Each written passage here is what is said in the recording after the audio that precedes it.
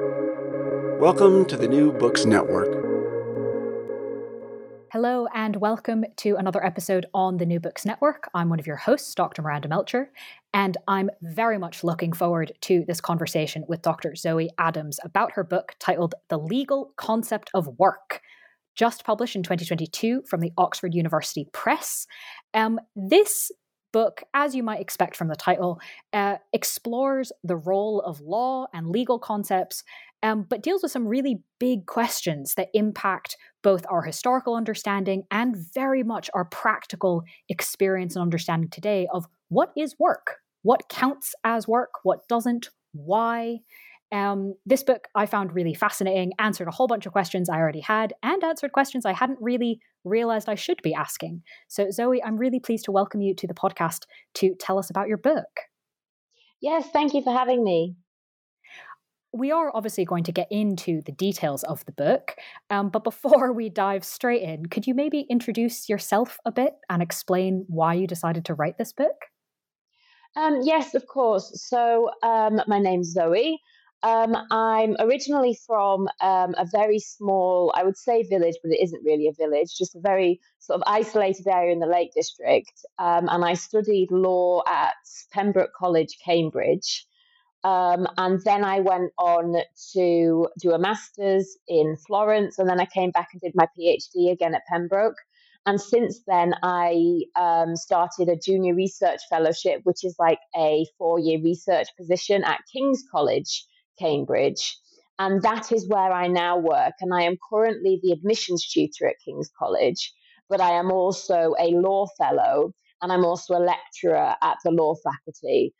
Because Cambridge works slightly unusually in that you usually have more than one contract, one with the college and one with the university. And the reason that I decided to write this book was that it was an outgrowth of my PhD. So my PhD thesis was about the legal concept of the wage, and it explored the nature of the wage in capitalism and the various ways in which the law's conceptualization of the wage impacts on what function the wage payment actually performs. And this PhD thesis actually formed the basis of my first book, which is Labour and the Wage, A Critical Perspective. And it was actually through that research that I realized how important the way the law conceptualizes work actually is, and how our understanding, not just of the value of different activities, but of different people and about the function of different people changes so much depending on how we conceptualize work, but also that the legal system's conceptualization of it has an independent effect. And there isn't that much in the legal literature about the independent role of legal concepts. And I come very much from a Marxist perspective. So anyone who has read my work in the past will know that my orientation towards law is very critical. I see law as constitutive of capitalism. And I felt that this was an under elaborated aspect of law's relationship with capitalism and with work.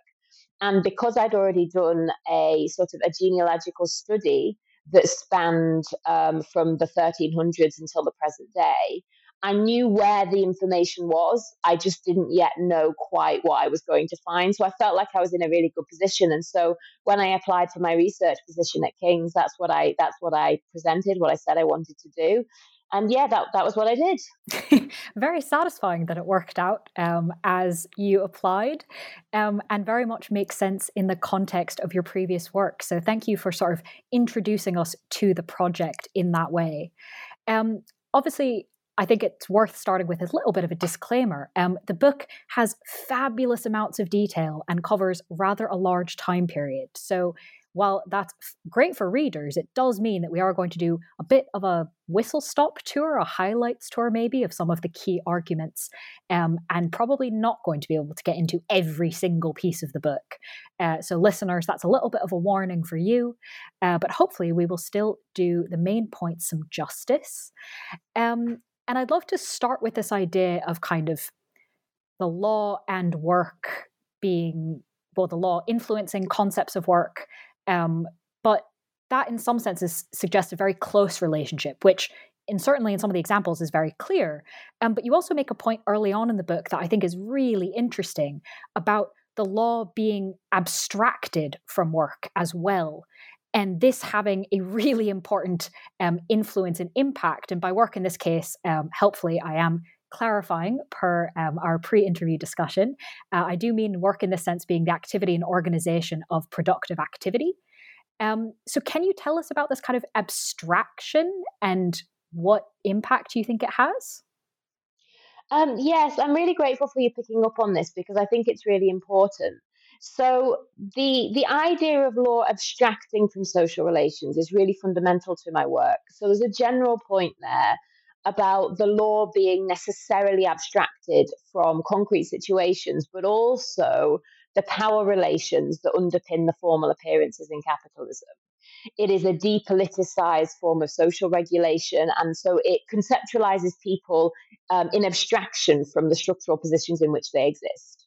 And so, just to give an example, the law regulates relations through the lens of interpersonal exchanges between individuals. Well, we all know that that is incredibly reductive, and actually, we are all people that occupy a particular class position, for example, a gendered position.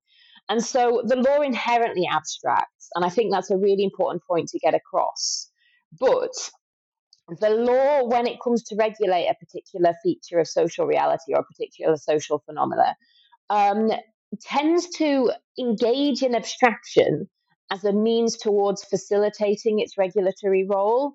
So, what I mean by this is that the law needs to develop a law that is applicable to work when you take into consideration that work manifests in a multiplicity of different forms. So it needs to reduce that complexity and basically isolate its distinctive features. And that's how you get a law of work rather than a law of academic work, a law of manual work, a law of mining, so that the law can have maximum use and be adaptable. And so that means that the law necessarily ignores or obscures a lot of the nuances that exist in the different types of activity that it regulates, because it regulates it through this lens of an abstract concept of work. But there is a broader political point about this process of abstraction that isn't just about sort of the necessity that the law has for facilitating ease of decision making, consistency in the application of rules, and things like that. And that is the law as a system of regulation legitimizes what is an inherently unequal system. And so it abstracts in a particular way. It presents a particular image of socioeconomic relations. Now, and this is an image where everyone is fundamentally equal and free. Now, in the area of work, most specifically, we see the falsity of that, because that is where you see the inequality between labor and capital most acutely. And I think that creates a tension in the law as it relates to work, because you have the inherently abstract nature of juridical discourse, and then you have the fundamental inequalities of power, which really drive what the law is trying to do. It's trying to mediate those power relations. Um, and I think this is really important for understanding how the law has developed certain proxies. So, how it has been able to, for example, identify the risk of exploitation or the risk of power imbalances without actually acknowledging the existence of the class system. And one way it does this is through the contract of employment, because the contract of employment says, okay, we have a formally equal relationship between juridical subjects, but there is a power imbalance in that. But the law doesn't say the power imbalance comes from the fact that workers are systematically excluded from the means of production. Instead, it says there are implied duties of loyalty and cooperation and obedience in this contract that creates a situation of inequality for which the law then compensates. So it re-rationalizes that power relation in a particular way. Now, that in itself is an act of abstraction, because it's distorting the reality of the power relation to which the law is trying to respond. But what I think I'm trying to get at in my book in particular is how this is an enduring problem. It's inherent in the law's relationship with capitalism and indeed in labor law. But it has very different effects depending on the concrete organisation of work and the conditions of the labour market. So, in a context in which workers are relatively protected from socioeconomic risk, there's adequate public services, there's sort of a partial decommodification of labour power. The scope for power to be exercised out with the boundaries of the contract of employment is much narrower. It still exists, but it's much narrower. So the fact that the law doesn't see that is less significant. Today, by contrast, in a context of very, very limited social service provision, highly commodified labour power, where labour markets are highly casualised and people are in immediate economic threat because of their class or economic position, the fact that the law can only see power through the lens of a contract actually becomes really important. It means, for example, that it tends not to recognize where the power comes from in a relationship like in the gig economy, which is presented as one in which is one between equals, a service provider and an app or an app company. And equally, I think that a lot of the techniques developed to identify other risks, again, become a lot less effective in a context where everybody is forced to do what they need to do to survive. And I give lots of examples in my book, for example, of the way in which the law requires there to be explicit instructions, or it looks for the employer's power in direct instructions or express rules. Well, nobody needs to tell me to do X, Y, and Z because I'm constantly terrified that if I just don't do everything I can to do what I think will please my employer, I might not have my contract renewed. I might not get a promotion because of cutthroat competition and casualized academic labor markets. So this point about abstraction actually goes a lot further, and it's about this enduring feature of law and labor law and the particular consequences it can have in particular historical junctures due to particular factors of socioeconomic organization and policy making and even legal developments. So let's take it a little bit further and look more broadly at the relationship between law, in particular, as you just said, labor law, and capitalism as a system. How do we understand that relationship? So I think it's really important to engage in two levels of analysis here. So I think we need to engage at the structural level. And at that point, we need to recognize law as a particular form of social regulation, which is actually constitutive of and inherent in capitalism. And by that, I mean, the essence of capitalism is the pursuit of surplus value. That's only possible if a large proportion of the population are systematically excluded from the means of production. It is that exclusion that brings into being market mediation, so the generalized wage dependence, but also generalized exchange. Now, generalized exchange is predicated on a particular subjectivity. People need to see themselves and others as equally free to engage in exchange free from coercion. That's why prices are able to coordinate behavior. That's why it appears as an efficient means to allocate resources, etc., etc. And that subjectivity is the subjectivity which I think of as legal subjectivity, that belief in everybody's autonomy and this basic level of equality.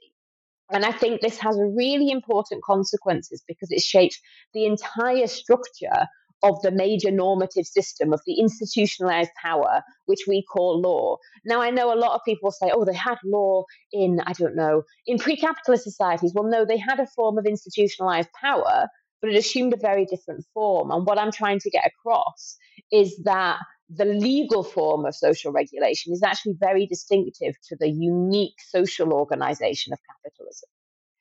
Now, to elaborate from that towards labor law, the problem is that in order for that image of the world to be sustainable, there has to be some way of obscuring or legitimizing the basic reality that subjectivity, that belief in freedom and equality, is predicated on systematic inequality and unfreedom. And those conditions, the systematic inequality, actually empowers one class in society to exercise power in ways that might be harmful. In other words, to act in a way that makes it seem like, oh, they're not equal. and actually to interfere with the reproduction of the system. And so it actually becomes obstructive for capital accumulation. So I think one of the things that's really important to recognize is this system of regulation, this unique form of regulation, is inherently contradictory because it's predicated on social relations that generate behavior that systematically negate it. So I think actually there's an imperative internal to what law is that involves controlling or regulating power. And that's where I think we start to understand labor law. Now, if we switch to a historical perspective, we can't really say, well, labor law is this thing that's determined by capitalism. That's not what I'm saying. But I'm saying labor law is a historically specific example of a function that is really necessitated by the law's form, and so necessitated by the form of capitalism itself. But the development of this legal form and the development of labor law, it takes place through the concrete struggles and conflicts that emerge as capitalism develops. And so as it emerges from these contradictory social relations. So it's a very complex picture. So while I'm trying to separate the structural and the historical dimensions, really they're closely interrelated because everything develops in historical time. But what's really important to recognize is that this framework of analysis actually allows us to distinguish between the essential bits of law and labor law, what it does, its form, and the historically contingent ways in which it is manifest. So what I'm not saying is that unfair dismissal law is inherent in capitalism. Absolutely not. That's the product of conflicts and struggles. But you can see how it responds to a need internal to the law in the sense that it helps to mitigate or helps to rebalance the scales between an employer and a worker. And we can trace historically how these different rules have developed, but also how their understanding is shaped by the basic form of law. So in answer to your question, really, the relationship between law, labor law, and capitalism is one of constitution in the sense that I think it's an inherent part of the way capitalism self-reproduces.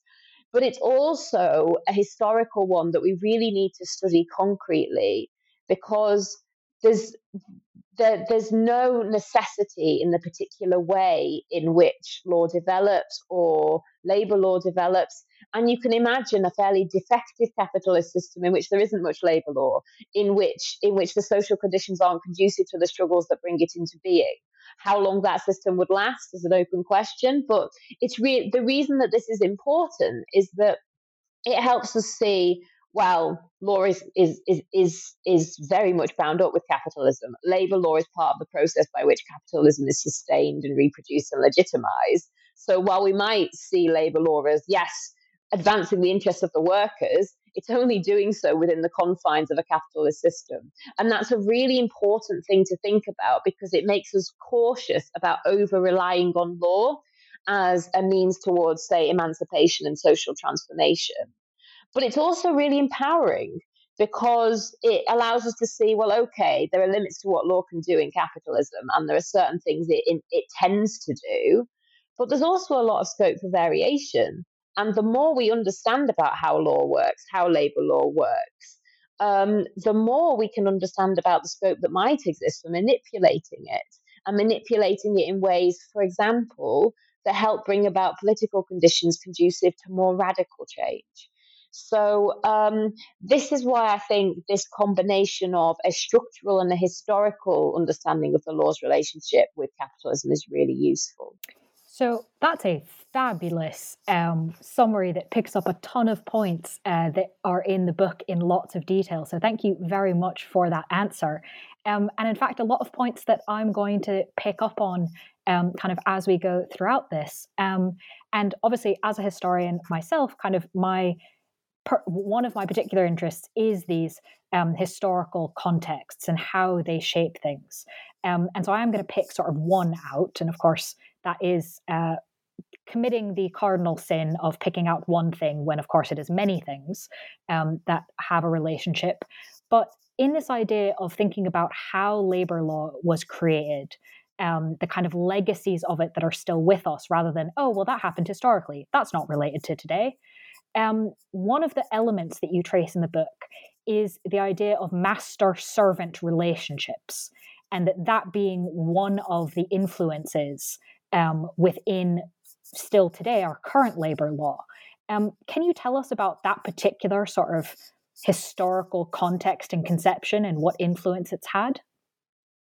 Yeah, I can. And in order to do this properly, I think it's really important to clarify master servant. So I don't know if the listeners will be familiar with Downton Abbey, but that's what people call to mind when you talk about master and servant. Whereas for lawyers, what comes to mind is the specific set of legislation enacted from the late 18th into the early 19th century that was called the Master and Servant Act, and then the relations they regulated. But actually, that isn't what I think is most interesting. So I think of master and servant as sort of the paradigm case of master and servant as the system of labor relations that emerged with the decline of the feudal order. And this is one where in place of the serf having access to the land as his means of subsistence, so working the land for himself and his master or his lord, you have a situation where enclosures are proceeding, and actually it's no longer in the ruling class's best interest to have the productive class with access to and rights in land. And so you have this situation where you need to be able to obtain labor to work the land, but if they haven't got access to it, how are they going to live? And the master servant relationship sort of substitutes access to land with these obligations of loyalty and protection on behalf of the master. And the typical idea of that is that the servant lives in the master's household, and this is not just domestic service. I should emphasize a lot of this is in an agricultural context, and basically in exchange for their loyal service, which is it's not working 9 to 5. This is doing what they are told when it is wanted. Then they have protection from risk and just basically a guaranteed right to subsistence, but not as we think of it today in terms of a guaranteed wage that you can use to buy things, but just that they will be looked after in the household. Now, I think this is really interesting if we start with this as sort of recognizing the origins of master and servant in feudalism, but then how it was changed with the imperatives that were coming into being with enclosures and then as capitalism was developing. Because the master servant relationship, the language, and the legal system devises this concept of service. Which approximates the concept used in society of service, but has its distinctive features because it emerges in the context of a specific set of legislation from the 14th century onwards, in which there's a duty to work on anyone without access to the independent means of subsistence. So in other words, people who don't have access to land. So you have this legal concept of service, and it sort of becomes an integral feature of the law. But that law then evolves itself, but it's also operating in a fundamentally different social and economic environment over time. So you have an order that very much resembles feudalism, becoming increasingly capitalist, or at least increasingly governed by the imperatives of capitalist society. And this changes the nature and dynamics of the relationship significantly, as well as the effects of the law. And it also creates imperatives to create new features in that law. And so what is really interesting is to look at how these ideas morphed, how they were corrupted by the law, and how they came to perform different and potentially contrary functions, and how the language then became so completely inappropriate for a capitalist society because of the connotations of subordination. So we have, interestingly, in the Master and Servant Act 1867, the legislature decides that the terms employer and workman are more appropriate because we want to get away from this idea that there is an inequality between the parties, because the whole point of labor law is to put the parties on an equal footing. So you have new language, and we move away from the language of master and servant. But the structure of the law always builds the new from the old. And so the concepts, ideas, and even doctrines that applied in the past are still deeply embedded in our modern understanding. And it shapes not only how the courts interpret things, but also what the legislature thinks is appropriate to do in different contexts. And I think it's really, really interesting to trace that over time and look at how master and servant continues to influence assumptions and with what effects. So, just to give an example, master and servant in the 14th to the 16th centuries was very much predicated on this idea of mutuality. And I'm not idealizing this at all. I'm not saying they were all happy and servants were well kept, but there was this idea of quid pro quo, that you have a duty to work for someone else, but in exchange we will look after you. And it's interesting how that concept has actually been distorted over time. So it was used in the master and servant legislation of the early 19th century as a way of excluding people from certain rights of labor law. But it's also interesting how it continues. I mean, we have a test of mutuality of obligation today. I say test. It's really a notion that the English courts use when assessing whether a relationship should be within the scope of labour law.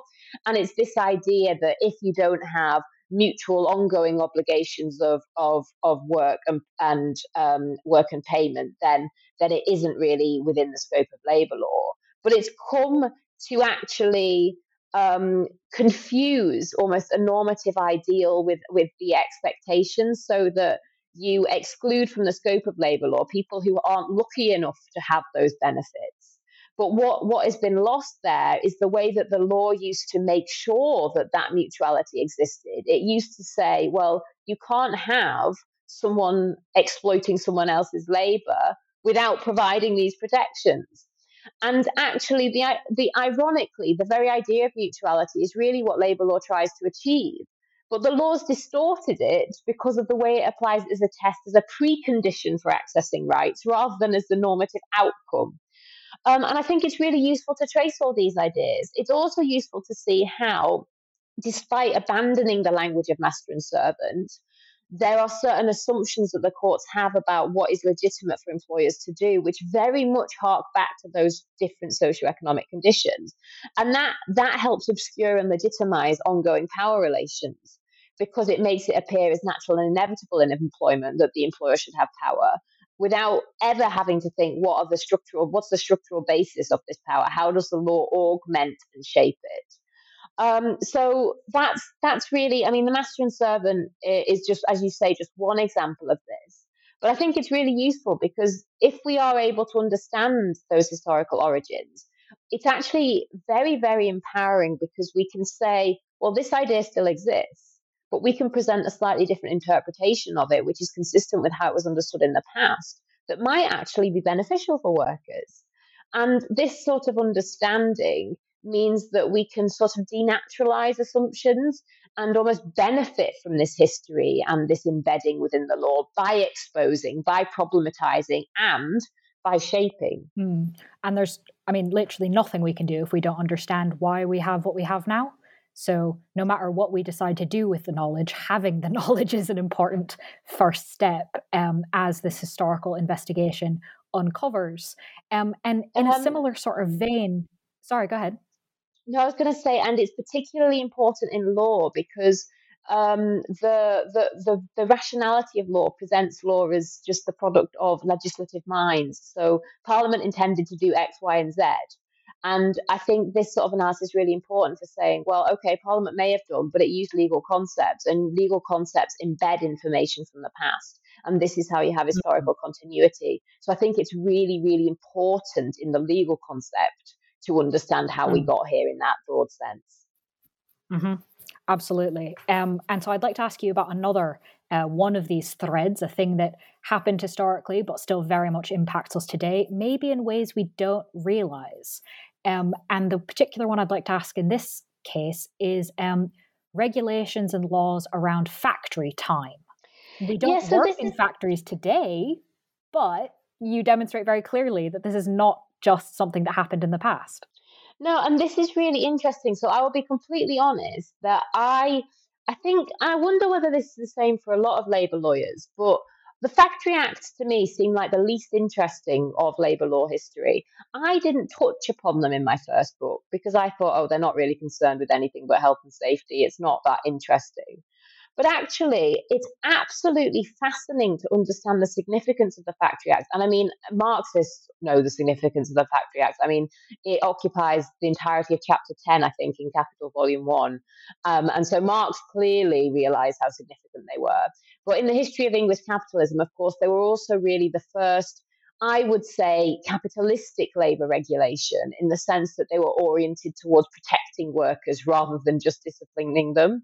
Now, we shouldn't overemphasize that because there's always a disciplining element in protection, but I think they were more of a response to very particular capitalistic conditions in a way that previous legislation wasn't.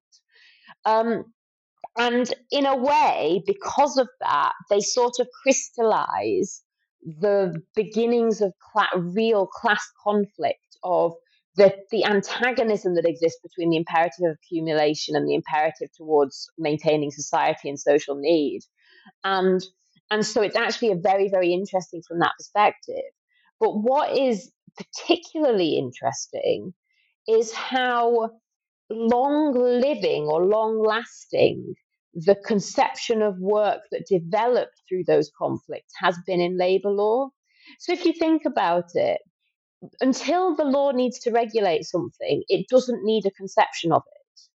And the law never really had a chance to regulate capitalistic work beforehand. Now, there was master and servant legislation, it's regulating the relationship, many of which will have assumed capitalistic dynamics.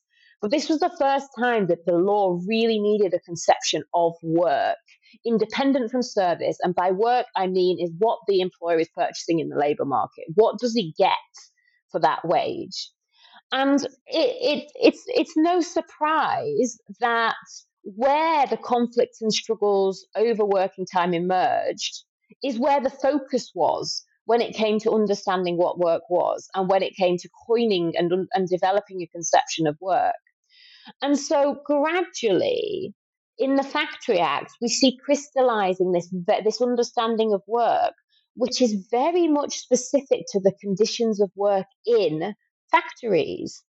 And okay, maybe at a particular period of capitalism's development, that was a big proportion of capitalistic work. But even then it wasn't. Even then there was tons of outwork going on. There were other industries in which the work just simply wasn't large-scale manufacture. But still, this is where the major conflicts developed from. This is where the instability developed from. So this is where the impetus for regulation came and where the concept originated.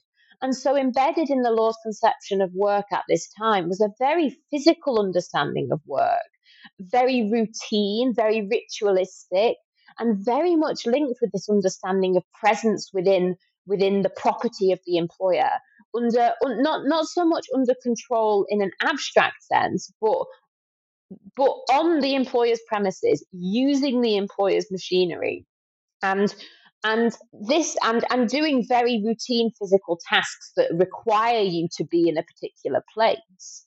Now, fast forward to the working time regulations, which are actually influenced by EU law, interestingly enough. But you have a definition of work, and that definition has been interpreted in a way that is remarkably similar to how it developed in the context of the factories. We still expect certain things about presence, about being required to do something. We still associate it with active bodily movements. So there's a line of case law actually relating to minimum wages, but it's very similar because you need a concept of work to measure how much you get paid, where people engaged in, say, care work or in intellectual work really struggle to show they are working because a lot of what they do looks inactive. I mean, I think sitting and thinking, for example, or just being ready to go somewhere, or just being alert in case somebody needs something. None of that really fits with the way work was organized in the period of the factories. And so the law still struggles with that.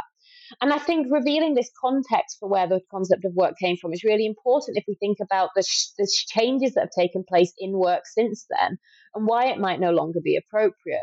Now, I mean, I've skipped over a big period of development because from this factory era, we did then have the development of white collar work. We have the development of service work, and the shops are really interesting for this because the concept of work and working time that was deployed in legislation concerning shop and shop hours was subtly different because, of course, work in shops is different.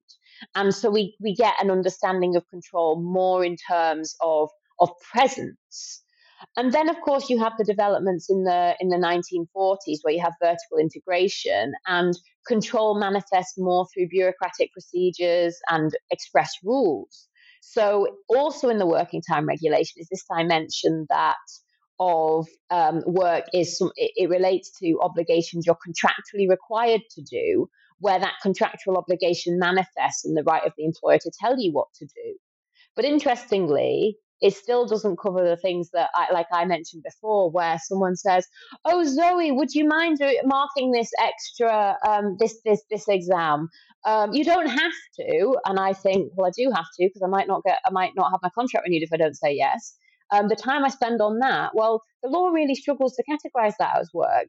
And I think one of the things that really helps us understand why is by looking at, well, what was work like when the law's conception of work developed? How have these assumptions been reproduced and sort of reinforced over time? So I'm actually very, very glad I decided to read the factory, go back into the history of factory legislation, because I was actually very surprised about how long lasting those assumptions are. And in one of the case studies in the book, I actually interview academics from Cambridge, and I found what was amazing was how I was asking them, like, so if you're out on a walk and you have this genius idea that then becomes an article, are you working? And their responses were so influenced by ideas reproduced through this image of work as articulated in the Factory Acts. And so I found that fascinating as well.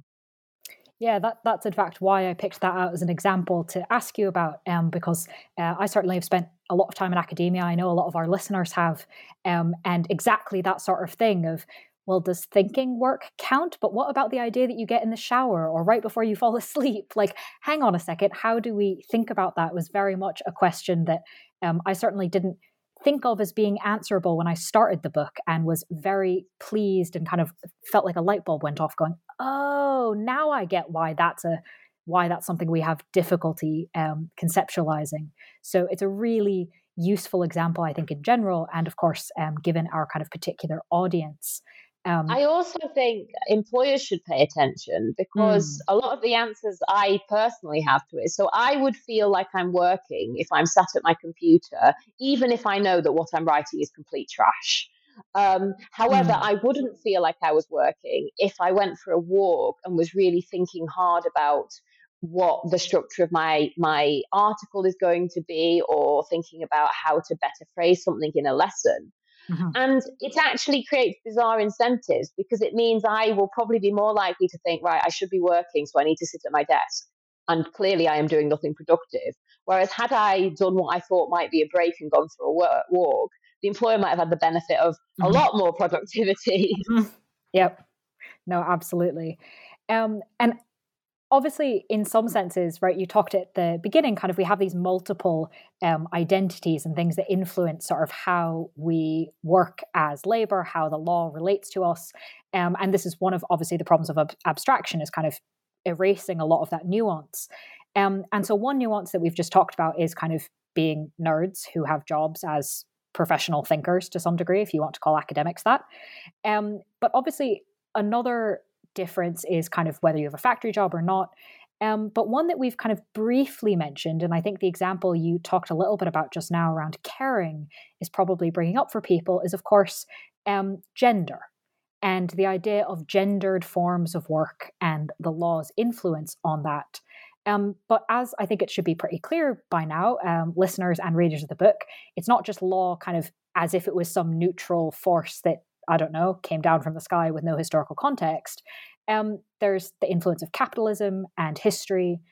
So how can we bring all those strands together to understand the influence of law on this idea of gendered forms of work?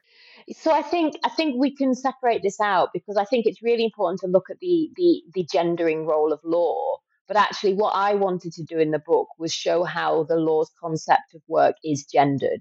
And I Mm. think that's probably the more novel contribution of my book. And actually, I devote the entirety of chapter 6 to this issue, because I think there's a tendency to think about this in terms of the legacy of law restricting women's access to certain jobs and things. And while that's of course relevant, I think one of the more important things to think about. So again, I'm gonna go at two levels. I think so. Structurally speaking, I think it's really important to recognize how the same process that brings into being the power between capital and labor, the exclusion of workers from the means of production, and the generalization of exchange that brings into being, also brings into being a historically specific split between the activities required to reproduce life and all that time that has to be devoted to producing something of value for capital, basically. So, at the level of the household, that is a split between wage earning and care. Now, I think it's really important to recognize how that is a structural feature of capitalism, and how the historical organization of social reproduction through the institution of the household meant that that dynamic, and it's a power dynamic because those who devote more time to wage earning are in a much more powerful position in a capitalist society than those who devote more time to unpaid work, because the latter don't have access to a wage, and money is the source of freedom and independence in capitalism. So it's a power dynamic there. It gives one group greater power than another societally, and also at the level of the household. And so the reason that becomes a gendered power dynamic, whereby men are relatively more powerful than women, is to do with the way that social reproduction and the household interlock with the process of biological reproduction, and the way those roles embedded themselves, and the way in which feudal society positioned men in a position to take advantage of their property rights so as to position them as the money makers. So the you might say that the precise gendered form of this power dynamic is contingent or historically specific, but the fact that it is a gendered dynamic is not, because of the way it interacts with biological reproduction, which is inherently gendered. But the reason that is important is because it shows you that because the law played a part in bringing into being that's the generalization of exchange, and therefore this split between time to be devoted to reproduction and time to be devoted to producing for capital.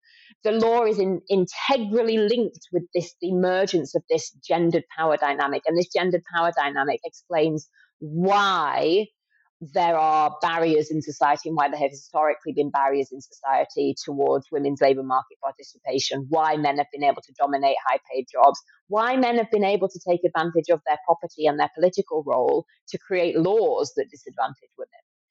But then there is another important element to this, and I want to go back to what I was saying about factory work. So I said that the concept of work developed in a context predicated primarily on manual labor, where work was performed in this specific way. But it also emerged in a context where women were largely excluded, so it was dominated by men. So the process of factory reform was actually instrumental in achieving this. But not only that, but it was developed in a context in which the majority of care related work was performed outside of the market. And the type of work that was performed in the market, therefore, did not have the same properties as care. Now, care is dynamic, it's interactive, it's emotional. It doesn't manifest in the same way as, say, manual work. And we see the same with a lot of forms of intellectual labor, which had not yet been fully commodified when labor law developed. And so what is really important about that is that the law's assumptions about what work looks like was developed in a context in which a distinction was being drawn between work as that regulatable thing and non-work or care. And so that had a profound impact when care-related practices did start to be commodified or commodified on a greater scale, because it affected how the law then measured the amount of work that was done in a care setting. I'm using care very broadly here to refer to generally reproductive activities, cooking, cleaning, looking after people, things like that. And this, I mean, it's amazing to see how it's also influenced our understanding of skill, because skill is a function of scarcity. And one of the things about care is because it has to be regularly undertaken by a large proportion of the population if society is going to exist, the skills required for care aren't scarce. They're generally abundant, so they tend not to be seen as valuable. And they also it makes it difficult for occupational groups to mobilize and make them scarce. I mean, we have examples of the professionalization of, say, teaching and nursing, which does to some extent by trying to distinguish between generic care and education in the household and professionalized. But even then, the professionalization process has never been the same as it has in relation to, say, medicine or law, which were historically dominated by men and didn't have the same caring properties in terms of the activities, and which enjoy a much higher status. And I think this is really, really useful in sort of breaking down and deconstructing arguments in cases and really trying to show that when you say that something isn't gendered, the decision about work isn't gendered because it's purely based on questions of skill and efficiency, you've got to go one step further and say, yes, but our understanding of skill is predicated on an organization of work which makes caring not look skilled in the particular marketable sense in which we understand it in capitalism. And so all these apparently neutral words that we use in the Equality Act, in the equal pay provisions of the Equality Act, to objectively value work independently from gender, are themselves gendered. Work, the concept of work as it exists in that statute and as it is deployed in legal discourse, is gendered for all these reasons. And I think that's really important because it goes beyond thinking about gender inequality in terms of the continual embedding of historical disadvantage, because it looks at how it can be encoded into our very discourse and concepts. And I found that really, really, really, really useful for recognizing the limits of the laws that we enact to combat gender inequality. It made me understand in a much deeper and more fundamental sense the limits of equal pay law, for example. And it also made me think or try and think creatively about, well, how can we reimagine a concept, a legal concept, that might do something different? How can we problematize this in a pragmatic way? Well, I am certainly going to ask you about kind of what ways forward might be. But I do want to maybe keep exploring some of the problems first before we get there so we can end on a nice optimistic note. As you've sort of mentioned a little bit so far, certain chapters are obviously devoted to certain things. And towards the second half of the book, you go in depth into a number of case studies of sort of particular kinds of work and the problems arising there, which listeners at this point should not be surprised that they deal with some of the questions that we've already been discussing about kind of how do we conceptualize which things count as work in terms of skill, what things count in terms of work in terms of time. But obviously choosing kind of in-depth case studies is always a really tricky question. So I was wondering if we could kind of examine sort of your behind the scenes thought process a bit. Which case studies did you choose and how did you decide on these particular ones? So a slightly glib answer is that the publishers wouldn't let me go to 500 words, so I couldn't include everything, 500 pages even, so I couldn't include everything I wanted. So that played a part. But more systematically, I wanted to choose case studies that addressed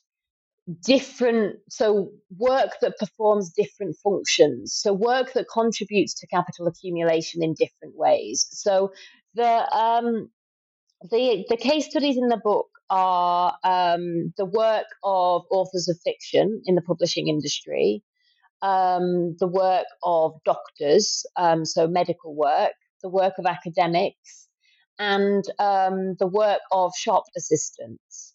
And the idea here was, firstly, I wanted a contrast with the manual work in the factories. I wanted to look at how the relatively later commodification of intellectual labor might impact on labor law's inability to properly regulate intellectual forms of labor today. And book publishing was a really useful case study for me because authors are not seen as employees. And indeed, in a legal sense, they're not employees, but authors are often wage dependent and dependent on meeting the needs of their publishers to live. And so I felt that they were in a structurally similar position to those that labour law protects.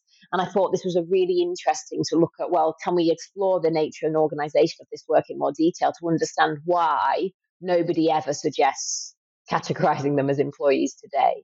So that was why I went for that one.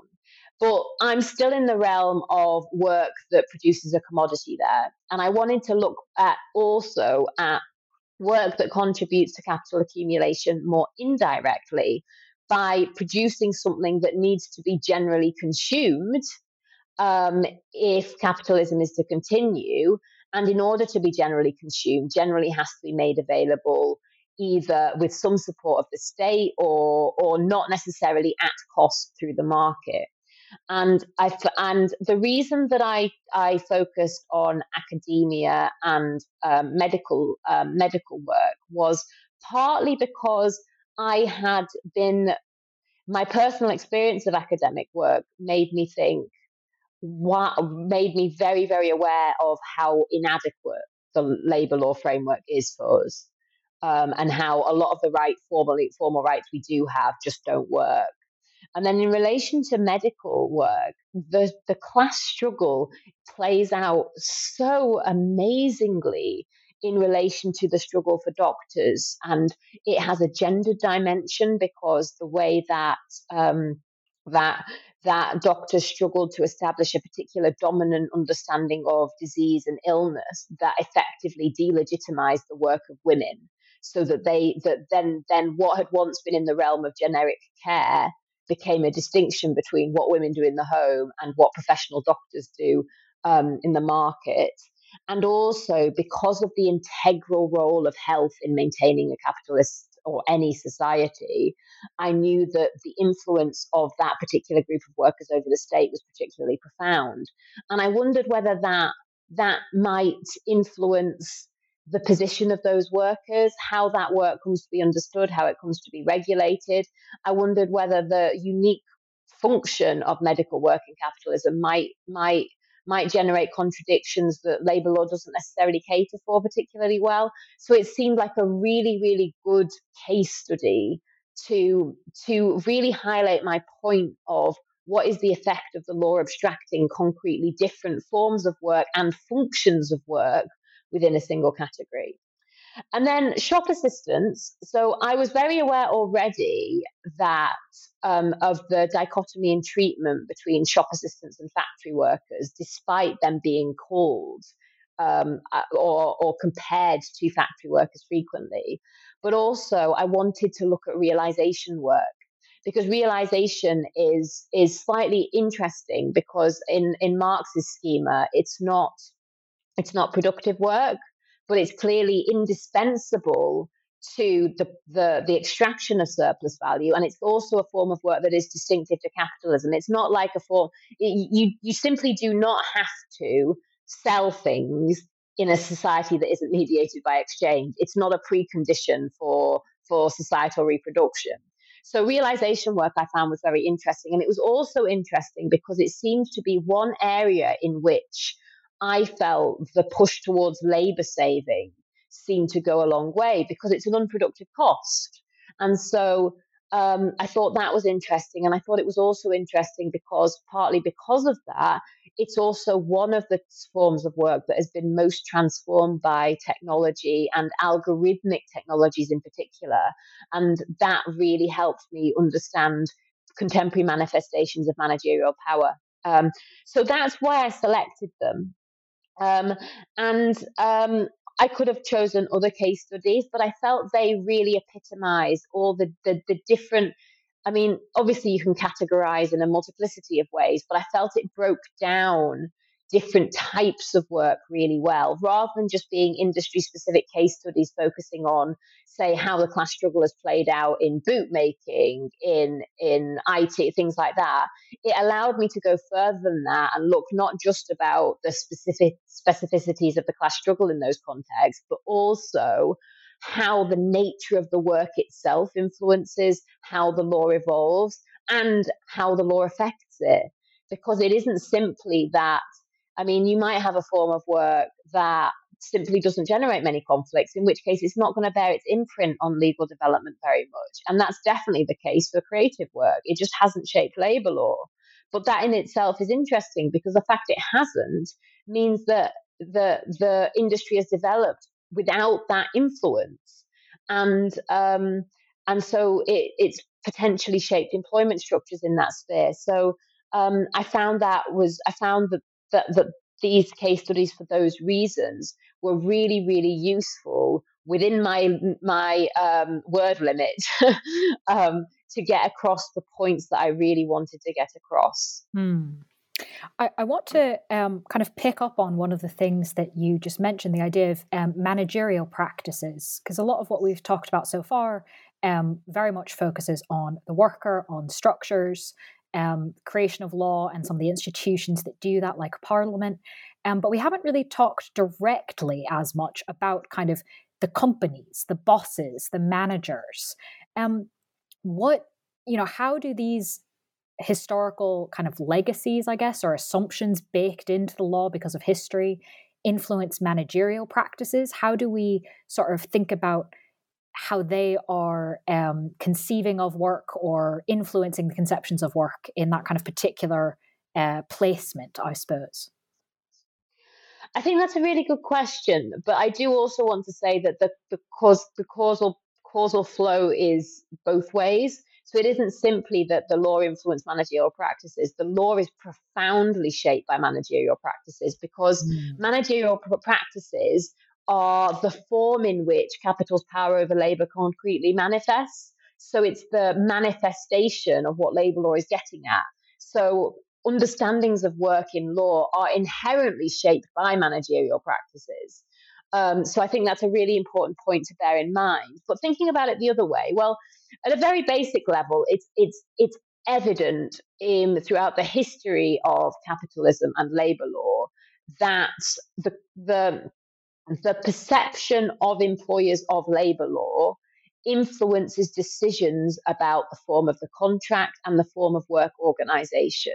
So, for example, a very, very stark example is, and this is linked with the poor law as well. So, because of the way in which the concept of service was understood to involve complete control over the worker for an unlimited period of time within the framework of an annual contract, you got employers in the sort of the 17th and 18th centuries accepting a week out of the year so that they wouldn't qualify as servants, so they wouldn't get various protections, and also that would reduce the costs borne by the employer as well.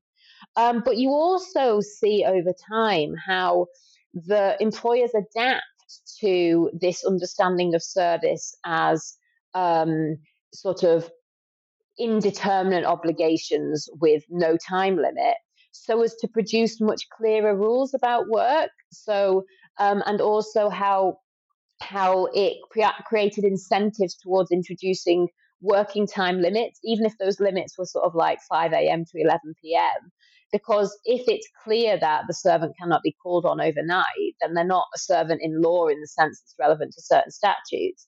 And you see that historically. Now, what I really don't want to make anyone think that this is the only consideration, because employers have to weigh up things about legal advantages and disadvantages of certain decisions versus practicalities and other advantages and disadvantages.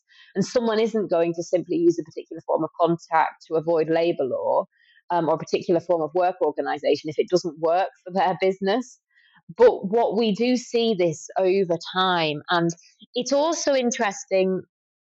It's also interesting to see how it influences the framing of contracts, but also it creates different incentives in terms of investment as well. So, I mean, a lot of the investment in recent years has been in algorithmic technologies. And one of the things algorithmic technologies enable is the exercise of much more diffuse forms of power. And I mean, I don't know if any of the listeners will be familiar with Uber and Deliveroo and other sort of gig economy companies, but the way that they direct or tell their employees or their workers, I should say, what to do is not usually by saying you need to do this trip. It's by saying, if you do this trip, you will get an extra X amount of money, or this is a high peak period, don't stop, that sort of thing, where it's a nudge. And in that way, the employer's avoiding sort of the obligatory nature of instructions that would tend to indicate employment status, potentially enabling them to avoid certain labor law obligations and tax obligations. And so it influences investment decisions. And interestingly, that can have side effects. So they might think, well, is there a way we can reorganize work so as to obscure the power we have over workers? But that might give rise to technologies that then have all sorts of other enabling features that they can make use of in different ways.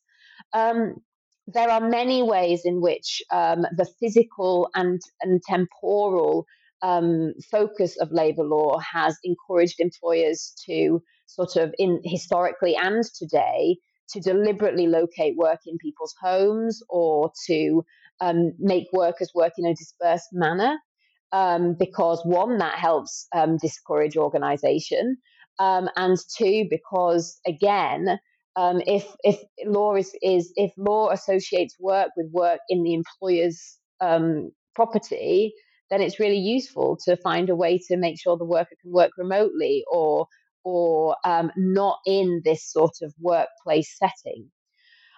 So that's probably the most obvious sense. But I also think that there is a much more cognitive influence in that the law signals to workers and employers about what is deemed legitimate and illegitimate. It signals what the law understands certain things to be, and can almost structure how far employers go in terms of pushing what is allowed, and how things are framed. And that itself has a real impact. I mean, I'm not saying that in the university context, academics deliberately frame requests for unpaid labour as an optional request. But as we said earlier, these understandings that are embedded in the law do become embedded in the social consciousness because of the and vice versa. And I think that really does change the way that people think about the work they do, what they will go about demanding, what they will think they can't demand. And of course, if a worker thinks they can't ask for something, then that's empowering to the employer in terms of making further changes that might otherwise be challenged. So I think in all these ways it has influences firm and employers' choices. But the process, as I said at the beginning, is very much mutually interactive. You have the law responding to developments in firm organisation and managerial practice, and then firms responding to evade the law, or in response to the law, then the law develops again because of the conflicts that generates. So it's a very complicated process, but understanding this mutual interaction, I think, is very, very helpful. Very much so. Obviously, we sort of mentioned our particular bias in terms of the category of academic work, and you've very helpfully kind of given us a number of examples of ways in which the impact sort of goes both ways when we talk about that kind of work. But is there anything in addition you'd like to tell us about the conceptualization of academic work in particular from your book? I think what really astounded me, and it shouldn't have, because I have always said, so I did a law degree. Most of my friends went into the city and got very, very well-paying jobs in solicitors' firms. And I've always justified my decision that, well, I want to do a job that I genuinely enjoy. I don't care about the money. And it really made me realize doing this study how much modern academia thrives from this vocational presentation of the profession. And this isn't a myth. So I think academia, I found studying the history of the academic profession fascinating. But in certain conditions, because the university really was insulated at a certain time from wider developments in capitalism, and it only relatively late became incorporated into circuits of capital accumulation and started really contributing to the continuation and reproduction of capitalism, you actually got to see what a different form of academic work might look like, where it is inspired by ideals that aren't intimately linked with people's position in a capitalist society, where we don't think about things in terms of individual competition and reputation and status, and there isn't that concern about employability and financial stability.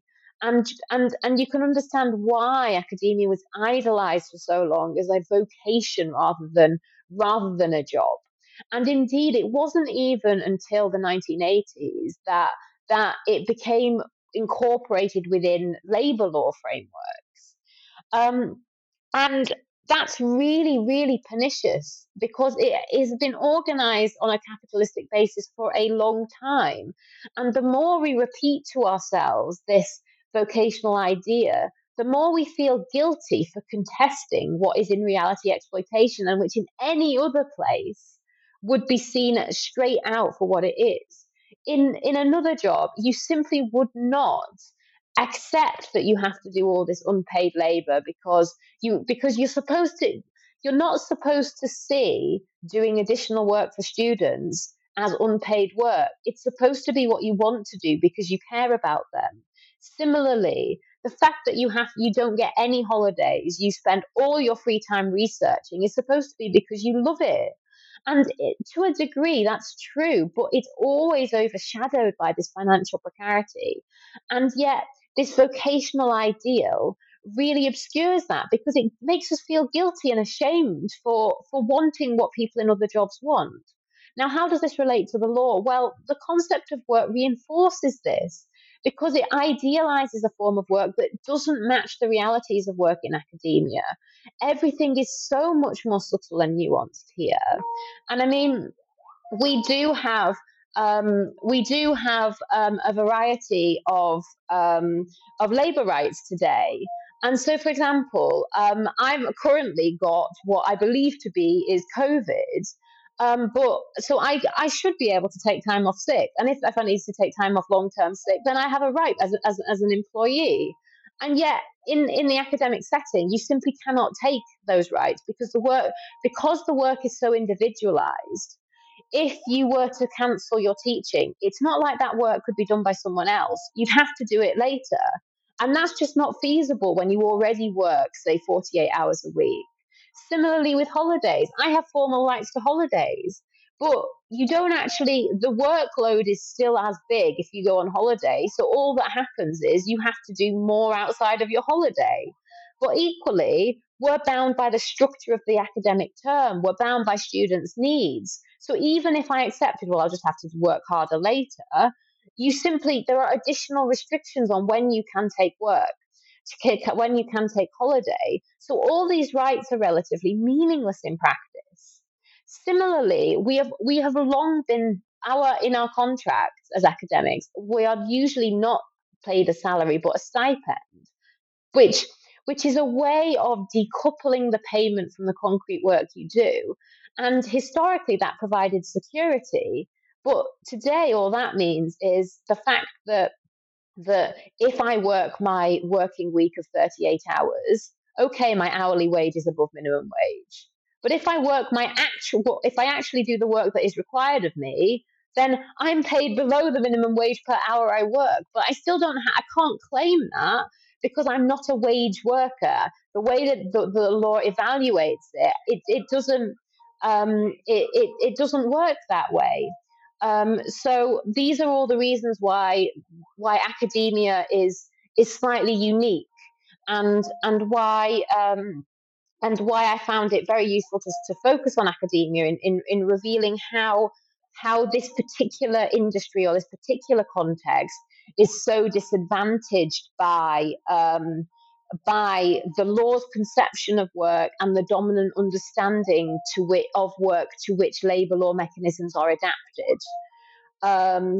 And it's funny because it's very easy to expose the problems in the gig economy on the basis that a lot of these people are denied access to labour law. It's much harder when you're an academic with formal access to all these rights, but they're meaningless in practice. And one of those, of course, is weak bargaining power, which affects everybody. But another is just because of the ideology and social relationships in which academic work is embedded, and which is itself partly a product of its legal past. So that was really what I wanted to get across. I think that's going to be a very familiar experience to a lot of listeners. And of course, we don't know when listeners will be listening to this episode, but it is being recorded in February 2023, which is in the midst of some pretty massive university strikes in the UK, at least, where obviously Zoe and I are both very familiar with the academic context there. So thank you very much for that answer. I think there's going to be quite a lot of people interested in it. And I now get to ask the question that you've sort of been teasing and I've been very excited to ask. And it's very well timed after that description of why academic work can be incredibly frustrating.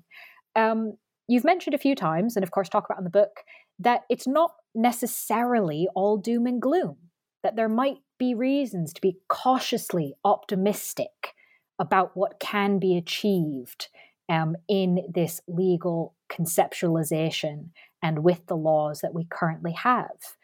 Could you invite us into that optimism? So the optimism is a general optimism, and I think it flows from the particular understanding of labour law and law that I have. And as I articulated previously, I mean, one of the things I really want to get across is the limits of law. Law is a feature of capitalism, and so it inevitably reproduces and legitimizes its basic structure. But the contradictions inherent in that system actually make it potentially emancipatory. And by that, I do not mean that we can rely on law to change the structures of capitalism directly. But we can create conditions that are more or less conducive to political struggle, to collective organization, that do a better or worse job of obscuring the realities of exploitation or exposing them. And I think that's what really comes through from the analysis. And you can see at different periods of time that labor law operates to do that in different ways and to different extents. And that is empowering because it makes us think, well, how can we take advantage of this scope for contingency, for variation in exactly what sort of outcomes capitalism creates? And I think, I mean, I'm sure a lot of listeners will want concrete proposals, and I can give concrete proposals, but I think what my book does more is provide a structure and a framework for thinking about political strategy in which law is a component of that strategy, but by no means the central one. There is a terrible tendency in the labour law field, I think, towards thinking that labour law is the remedy for exploitation. Well, no. Labour law helps obscure sort of super added exploitation while reinforcing and legitimising the exploitation inherent in the system. And by relying on labour law to eliminate or prevent exploitation, we actually risk discouraging more far-reaching forms of political action. We risk valorizing law and obscuring the ways in which labour law actually makes the problem worse in many ways. And I think by realizing that there are these limits to law, we can start to engage with law more creatively. And by that, I mean, we can see our engagements with law not just instrumentally, not just, for example, saying, well, if we were to restructure working time law in this way, if we were to refine this definition, if we were to introduce a presumption that prevents the courts from assuming that if the work is agreed to without compulsion or without concrete evidence of compulsion, it's not working time.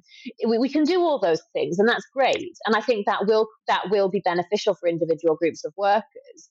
But we also can think about how we can use the opportunity of legal reform, of legal arguments, of drawing on cases to expose the political functions of law, to expose to those organizing what law is doing, to raise legal consciousness, but also to take advantage of litigation, for example, as an opportunity to show the complicity of law in what we're challenging, to harness existing debates and show them their own limitations. And so I think it's a really important way of thinking about what I call a more subversive use of law, because it means that law is relied upon to achieve certain things, but as part of that, you are delegitimizing the law itself. And I think that's really, really important. And you are denaturalizing the law's own assumptions. Now, concrete suggestions I make in the book relate to, as I was just saying, about how there are certain things that we could do in relation to working time that would be empowering for people like academics, how we can introduce the Finnish Working Hours Act, I think it is, has an hours bank that allows you to be a lot more flexible in terms of banking hours that you do in excess of your formal week. There's also the possibility of requiring the explicit articulation of the hours by reference to which your salary is calculated, because a lot of us are hired just to do a job for this salary. And if the expected hours aren't clearly articulated, it's very difficult to see how well you're valued. And it's very difficult to see whether the changes in workloads actually means your salary is devalued over time. So there are all these things we can do. These are very minor. And there are other things we can do, for example, in relation to wage regulation, because by problematizing the concept of work, we can actually begin to problematize the assumption that the amount of pay you get should be coupled with how much work you do. Once you realize the concept of work is gendered, once you realize it obscures so much of the productive activity, not only that is done in society, but that is done for the benefit of employers, you start to think, well, why should workers only be paid for work in this sense? Why don't we have guaranteed minimum incomes from employers? I'm not advocating for universal basic income for reasons that is probably clear from my first book. But why don't we talk about a minimum remuneration, for example? Why don't we try and decouple work and pay? And that's something that we can do once we realize the problems associated with work. Once we've revealed that there are gendered and class assumptions embedded in concepts such as work, such as skill, such as efficiency, it becomes much harder to justify having a central role in different aspects of labor regulation. So again, we open up the political imagination for new concepts, new ways of thinking about the structure of rights and obligations. And all these things have the benefit of, one, helping in what I'm saying in exposing, problematizing, and denaturalizing the law and its role in capitalism, and two, potentially creating conditions that are more conducive to collective action, because they allow us to better empower workers, to better protect them, the more traditional function of work, of labor law. So that's why I'm optimistic. And it is a cautious optimism, because I'm not optimistic in any way about the capacity for law to be the means through which we transform the system. I am optimistic about our collective political capacities to harness law as one tool among many in that pursuit. And because of its ubiquity, because of its legitimacy, because of all the features it enjoys that makes it inherent and useful for capitalism, ironically, it is a particularly useful tool.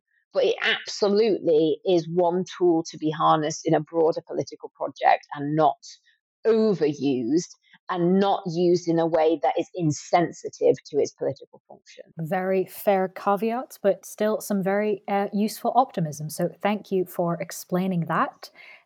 Which leads me only to my last question, which is exactly as you said, in the tension between capitalism and academic conceptions of vocation.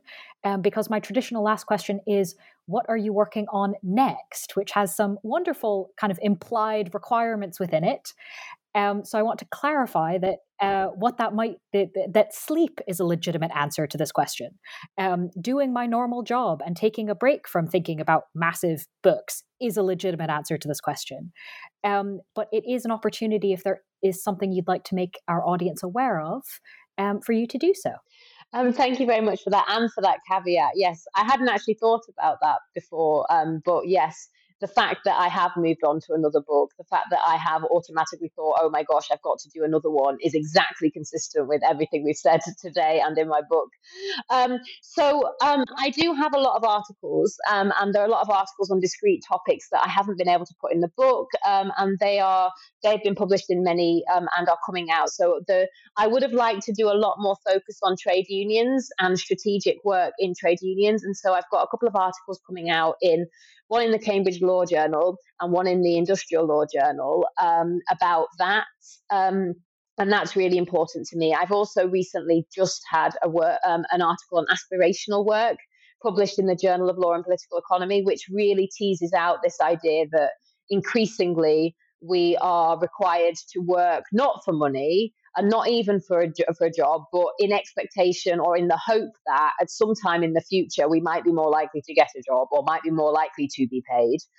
So that's an article that really came out of my book. But in terms of a new project, I don't have a title yet, but I'm thinking it will be something like Law and Power. And I really want to develop the strategic element. So I want to start saying, okay, Zoe, you've spent time showing us the problems with law, the way it reproduces, reinforces, legitimizes capitalism, as well as the scope that exists for change. What about how we actually use it? What about the strategic questions? So it's all very well and good to say things could be different, but how do we use law to make it different? So that's what I'm using. And the reason I'm focusing on Law and Power is because I think the answer lies in really reconceptualizing law as one of capitalism's constituted power relations and recognizing how it is inherently bound up with the other necessary power relations, which are class, gender, and race. And I think we understanding the elements of necessity and contingency in each of these in terms of why are they inherent in capitalism, but also what is the scope for contingency, can really help us understand the dynamics of struggle better, because there is always this tendency to think that it's class or gender or race rather than recognizing their relationship.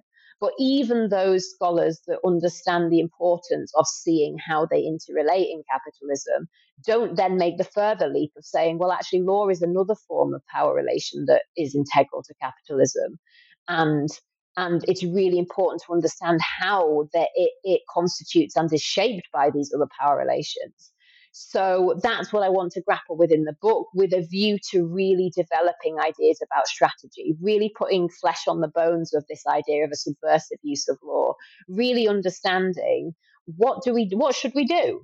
And in a way, it is a response to some criticism I've had, but I think it's not personal criticism. I think it's criticism of anybody on the left, which is, well, you know what all the problems are, but you've got no solutions. Well, I have shown the problems. I think I've pointed towards potential solutions, but I want to flesh that out now.